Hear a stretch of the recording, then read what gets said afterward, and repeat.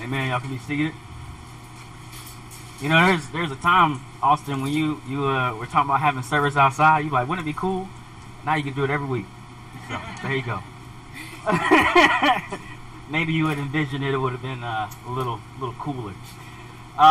Man, all right, I'm excited. We're going to be in John 17 today. We're going to be in John 17. We're just working our way through the book of John. It's a large chunk of good stuff right there. And this has nothing to do with my sermon. This is what's been on my mind this morning. So this is my my last sermon of my 20s. All right, I'm turning 30 this week. And there's this song. It's the only rap song I memorized. All right, I ain't gonna rap it though. Okay, I'm not gonna do it. But the song starts off. It says, "Lord, kill me if I don't preach the gospel. I'm still in my 20s, but I die if I got to." And I feel that today, man. I just want my life. I want the life of our church to be about the glory of God. Not about ourselves, not about what we can get, but how we can glorify and honor the Lord Jesus Christ. So that's my prayer and my hope today and every day for our church, that we would honor the Lord Jesus. All right, so John 17. I don't know if you ever watched like a Western or an action movie, but a lot of times at the height of the movie, maybe one of the characters has another character and they're about to, put an end to him. And they'll say this phrase. They'll say, "Any last words?" You ever heard that? Any last words? The idea is, hey, when you're about to leave this earth, when you're about to leave this life, maybe there's some communication that will be very important that you would want to be remembered by. There's a message that you would want to communicate to that you would want people to remember. How much more would it be important if you knew that you were about to leave this earth and you had some time with your friends to pray? And you knew this was going to be the last time that you were going to get to pray with your friends, and you were praying for them. This is your last hopes and dreams for this friend. This is the prayer in John 17. He knows that he will not get to pray with his friends again in this life. And he wants to communicate his hopes and his desires to his friends. See, the things that he prays for in this moment are some of the most dearest and important things to him. And so if we want to honor him, we should know and understand what he asked for in the moment that he knew he was about to face the death of the cross. So we're going to read a little chunk. We're going to go through. We're going to start with John 17, looking at verses 1 through 5. It says, "Jesus spoke these things, looked up to heaven and said, 'Father, the hour has come. Glorify your Son, so that the Son may glorify you, since you gave him authority over all people, so that he may give eternal life to everyone you have given him. This is eternal life, that they may know the only true God and the one you have sent, Jesus Christ. I have glorified you on the earth by completing the work you gave me to do.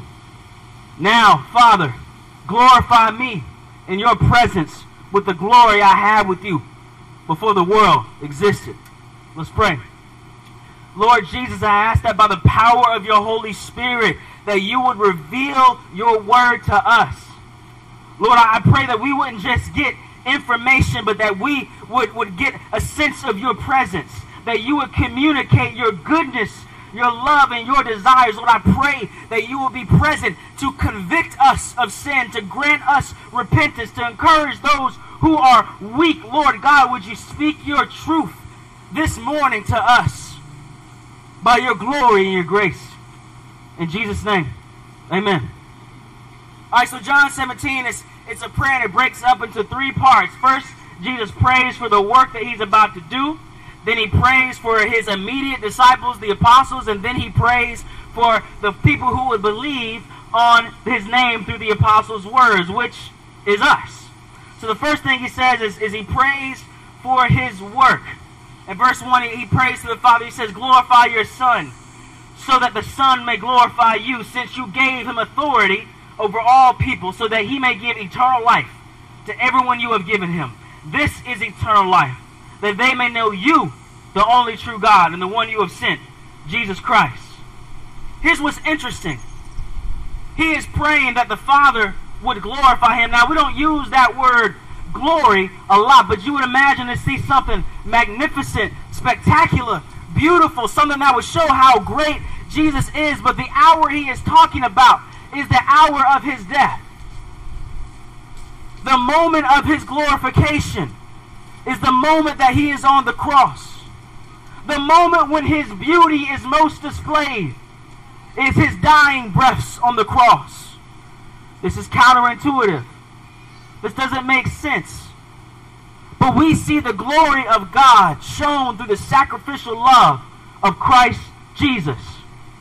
His glory isn't simply shown by his victory. His glory is shown in that he loved us enough to the point of death to die on the cross for our sins. And that is the glory of God. That is how we can see both his love and his justice. Beloved, he didn't just love us in words. He didn't just have fancy feelings about us. His love was demonstrated that the nails were put through his hands and his feet. And he hung there suffering because of his love. That's how his love is demonstrated. Beloved, his justice is demonstrated there. If you ever wondered how God feels about wrong in the world, how God feels about injustice in this world, you can look right at the cross.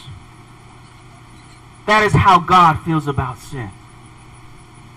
That it deserves death, but he loves us so much that he would take it in our place. This is even crazier when you realize, and he says in verse 2, he says, you gave him authority over all people. So listen, his death, the glory of his death is magnified when you understand that Jesus Christ is the leader and the Lord and the master of everything. He did not die because he had to die. He didn't die to earn something for himself. He already deserved our respect. He already deserved our worship. But he looks at us with compassion and he says, I'm going to use my authority. I'm going to lay down my privilege and I'm going to die.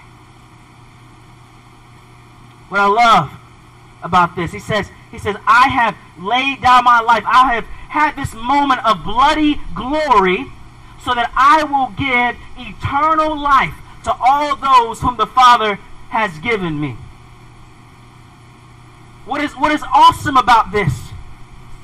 This talks about his sovereign grace.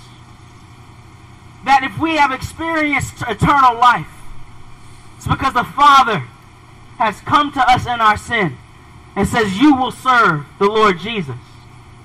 He gives us this beauty of eternal life as opposed to the death and the destruction that we have earned with our sin. Verse 3, he says, eternal life is that we know him. See, the eternal life that he gives is not simply about a longevity.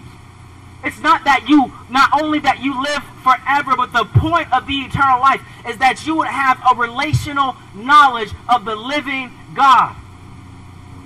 He's not just talking about duration. He's talking about quality. That because of what Jesus has done on the cross, we can have a true and living experience with the eternal God. I struggle to even put that into words. I don't even understand how to explain it, but I know this. There was a moment when I did not know the Lord Jesus. And then there was a moment when he graciously revealed himself to me. Though I had heard words about him. I'd heard words like cross, resurrection, salvation. But there was a moment when those words became more than words to me, but it became an experience. That the loving, gracious God and Father of all would reveal himself to me in Christ Jesus. Beloved, this is what I've experienced for over a decade, that when I wake up, I don't just have thoughts about Jesus, but the living God. He comes and communes with me. He is my friend and I know him, and he supports me and sustains me, and that is what he offers to each and every one of us. The death of Jesus is not simply about a destination. It's not simply that we get somewhere. It's that we know someone. Beloved, and that is what is crazy about this. You know, when the Lord saved me, here's one thing I knew about myself. I had no faulty views of my own goodness. I knew I was a sinner. I knew I was wrong.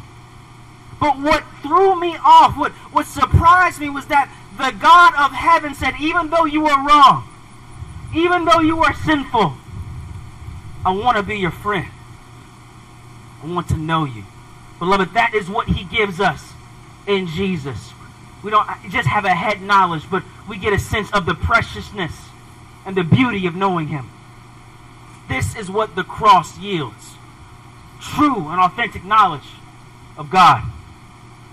He didn't only pray for his work, he begins to pray for his apostles. And what's really interesting, we need to pay attention. What? He could have prayed anything. It's the last time he's going to pray with them. What did he say? What did he ask? In the last moment he had praying with him, he prays for their holiness and their unity. Look at verse 11. It says, I am no longer in the world, but they are in the world, and I am coming to you. Holy Father, protect them by your name that you have given me, so that they may be one as we are one. Now, when Jesus says protect them by your name, that's not a phrase we use, but what he's saying is that the character of God would protect his disciples. In other words, he's saying, listen, the world would demonstrate a different type of character and a different type of action, but I want them to be guarded by the character of God. Like it says in Ephesians 5:1, it says, be imitators of God, of his goodness, his grace, his love. See, that the holiness is not simply about checking off boxes of right or wrong. It is about imitating the one who is actually holy. Now, how do we know what he's like? A couple chapters back, Philip said to Jesus, look, if you would just show us God the Father, we will be really happy about that.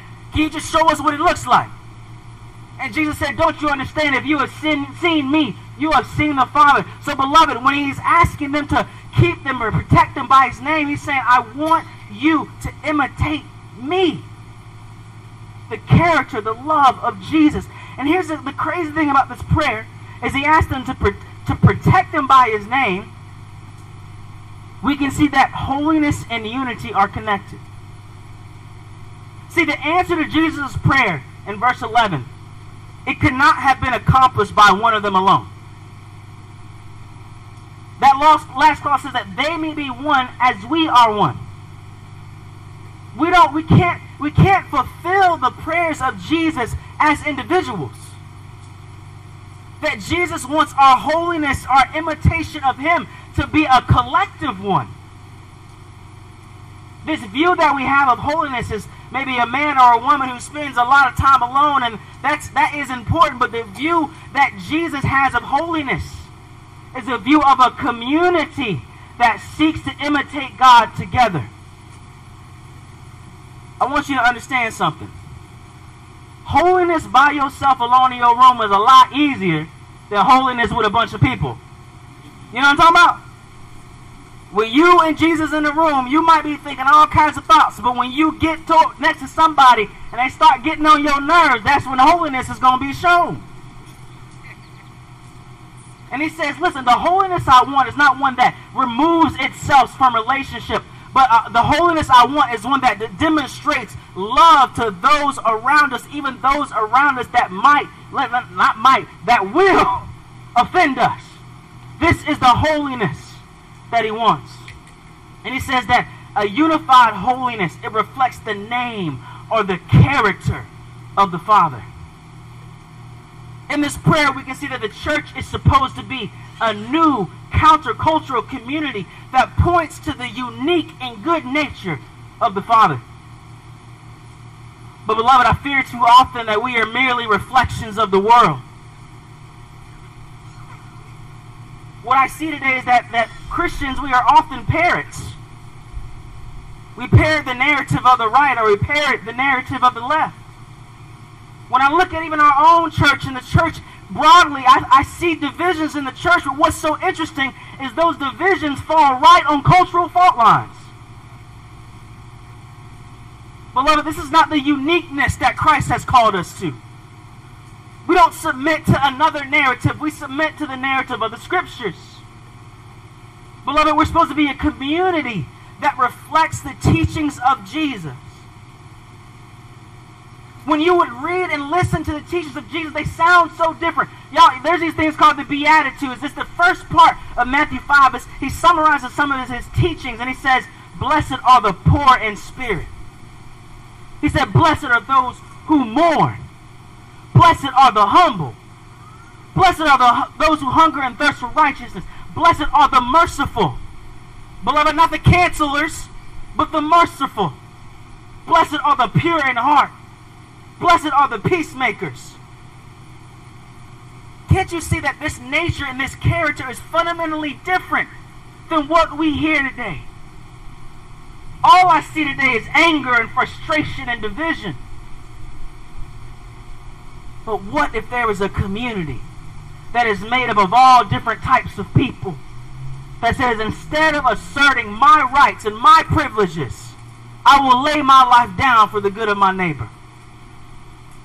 Beloved, this is the holiness that Jesus is praying for. He continues to pray that his word would work in them. In verse 13, he says, now I'm coming to you. I speak these things in the world so that they may have joy, my joy completed in them. See, the word of Jesus, the Scriptures are supposed to bring us joy that is full. You know, when we're honest, sometimes when we think about engaging in the Scriptures, reading the Scriptures, that seems like a lot of work.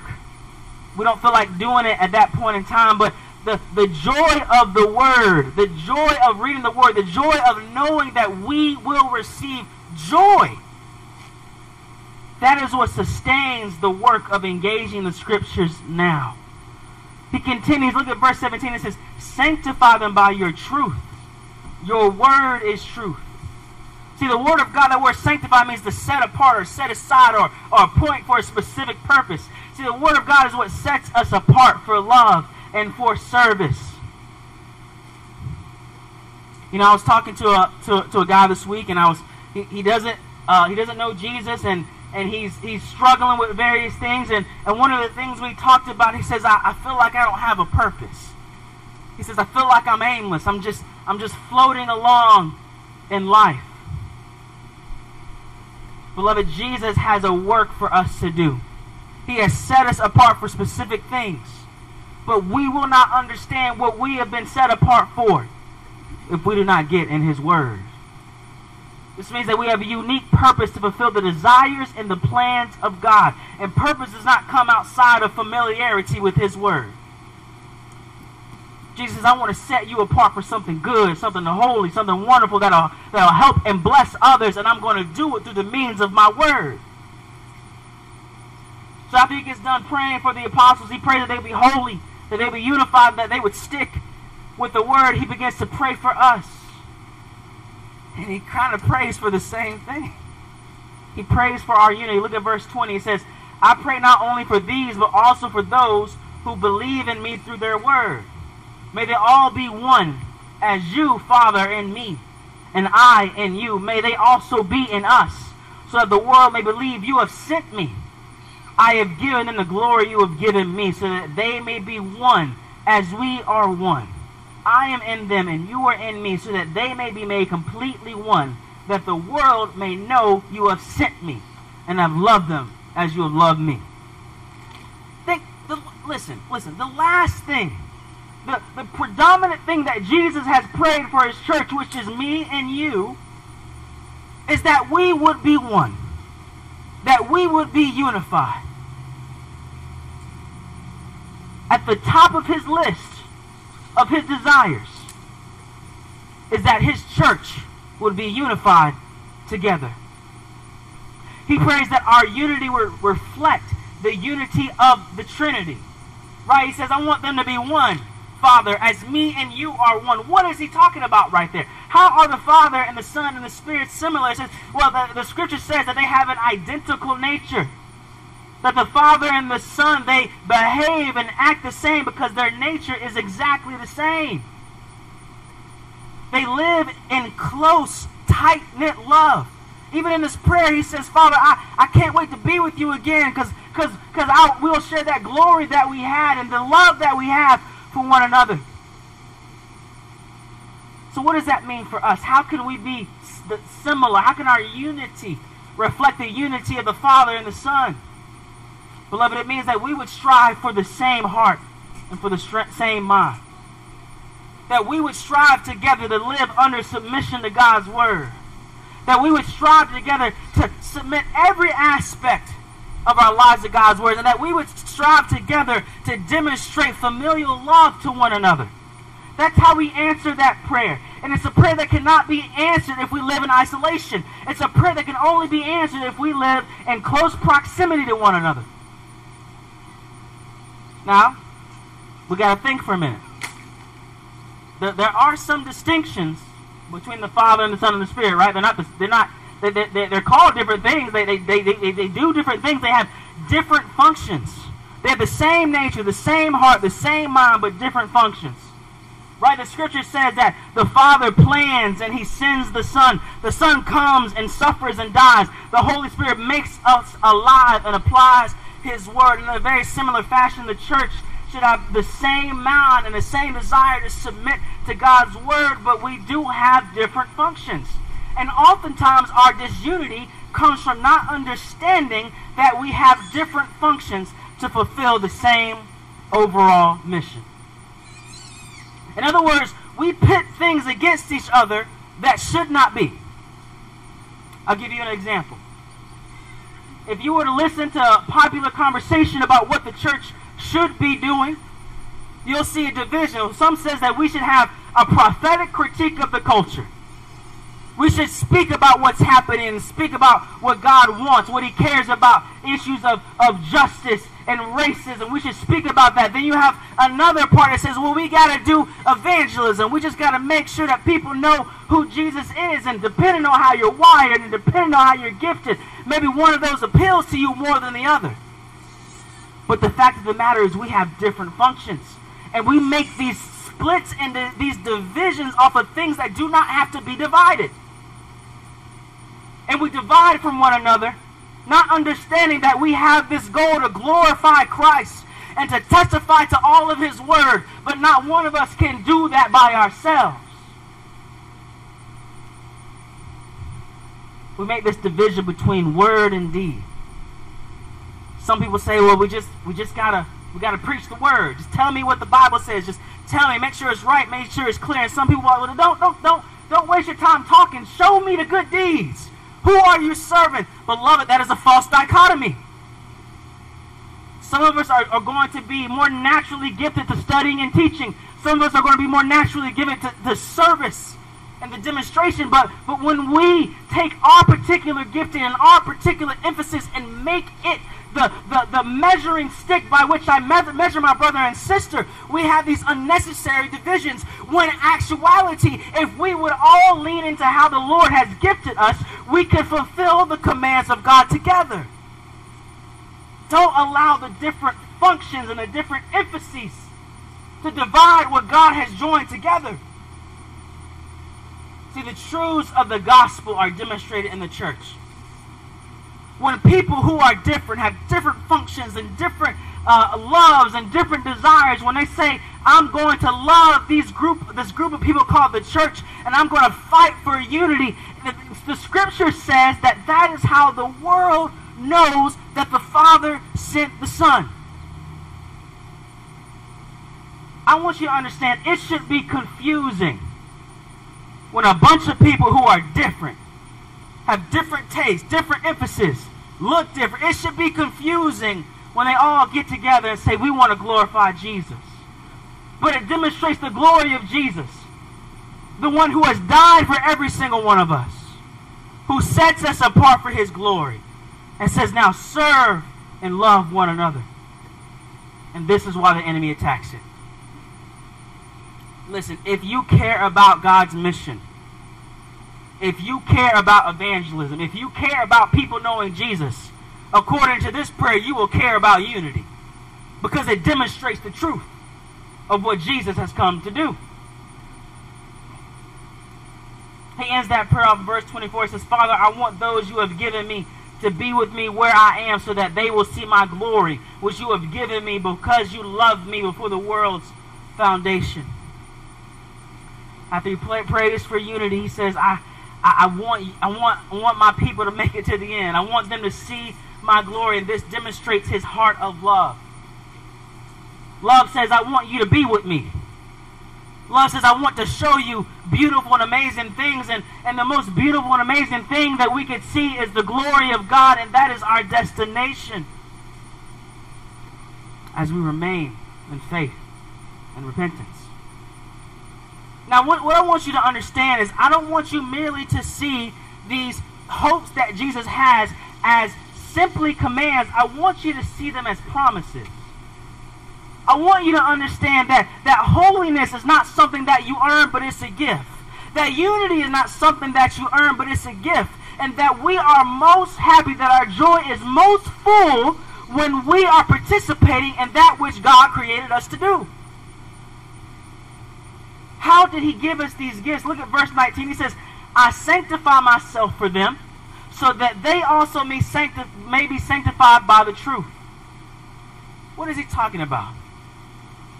Jesus is saying, I set myself apart, specifically through my suffering and death on the cross. I set myself apart for you, Father, in obedience to you, so that they would be set apart. See, the things that were given to us are given because Jesus set himself apart in suffering, because Jesus set himself apart in his death, in his obedience. See, our eternal life was not free. The unity was not free. The holiness was not free. He set himself apart in suffering so that we could be set apart for joy. So we need not look at the gifts that were purchased by his own blood and think, oh, well, maybe that doesn't matter, or maybe it's not as serious as I thought. Beloved, we would want to receive and to live out the gifts that were bought with his own blood. So what does this all mean? It means that holiness according to Jesus is not something that we can attain without unity. We will not be the people that God called us to be if we live lives of isolation.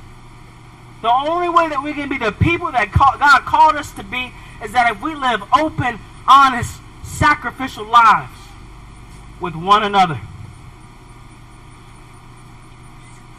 The other thing I want you to notice is that he said a lot about being sanctified or being made holy or being set apart by his word. See, the word of God produces the fruits of the Spirit. I want to remind you, it says, the fruit of the Spirit is love, joy, peace, patience, kindness, goodness, faithfulness, gentleness, self-control. There is a particular common enemy or common stumbling block that I see towards holiness these days. I would say that our form of communication promotes exactly the opposite of the fruits of the Spirit. You know, because of the pandemic, and just because of how the society is, we live all our lives online. We live our lives in social engagement on social media. Listen, social media encourages anger. You know how many people are angry? Listen, it encourages us not to listen. We get in our little silos and only listen to the people that we want to listen to. Makes us think that we are always right. It encourages us to view productivity as posting. We think faithfulness is hitting share. It attacks our self-control. We got to say something to that person. We got to share that thing. Beloved, we need to have a clear assessment of our lives. Do our actions, do our communications, do our interactions reflect the fruit of the Spirit, which is love, joy, peace, patience, kindness, goodness, faithfulness, gentleness, self-control. Remember, we're set apart by the word. James 1:19 says, my dear brothers and sisters, understand this. Everyone should be quick to listen, slow to speak, and slow to anger. Is that how it is? Or do we always just want to say something? Beloved, holiness is shown in patience, in peace, in listening. And that runs against everything that we have been drinking these days. But this is what the Lord Jesus bought. The last thing I would leave you with is that unity must be strived for. Ephesians 4:3, it says, making every effort to keep the unity of the Spirit through the bond of peace. We don't maintain unity just by sitting there. But if we want the unity that Jesus has promised, that we would at least be present with one another. That we would carve out times in our schedule for one another. That we would care for one another. And beloved, that we would even sacrifice for one another. It is something that has to be made an effort. It's my plea to my church. Pursue one another. Love one another. Care for one another. And if you disagree about some things, listen to one another. This is the unity that Jesus wants. The last verse in this chapter just leaves us with a promise, and that's what I want to leave you with today. Verse 26, I made your name known to them, and will continue to make it known, so that the love you have loved me with may be in them, and I may be in them. See, Jesus promises to continue to pour out his character and love as we seek him. So although holiness and unity may be hard, we have a promise from Jesus that as we seek him, his prayer, and beloved, he gets what he prays for. His prayer is that the love of God may be revealed in our hearts over and over and over again. So we seek him and we find love and we find his life. So let's not grow weary, and let's remember the words of Jesus to seek holiness and unity. Let's pray. Lord Jesus, I ask that by the Spirit you would make your word produce the fruits of repentance. Lord, let us not be like the person that hears your words and then immediately forgets what you said and just walks away. But let us be doers of the word by the power of your Spirit, that we would walk in obedience to what you said, so that you would receive glory and that everyone would know that you were sent by the Father. Lord, I commend our church to you. Lord, I pray that you would make us holy and unified. In Jesus' name, amen.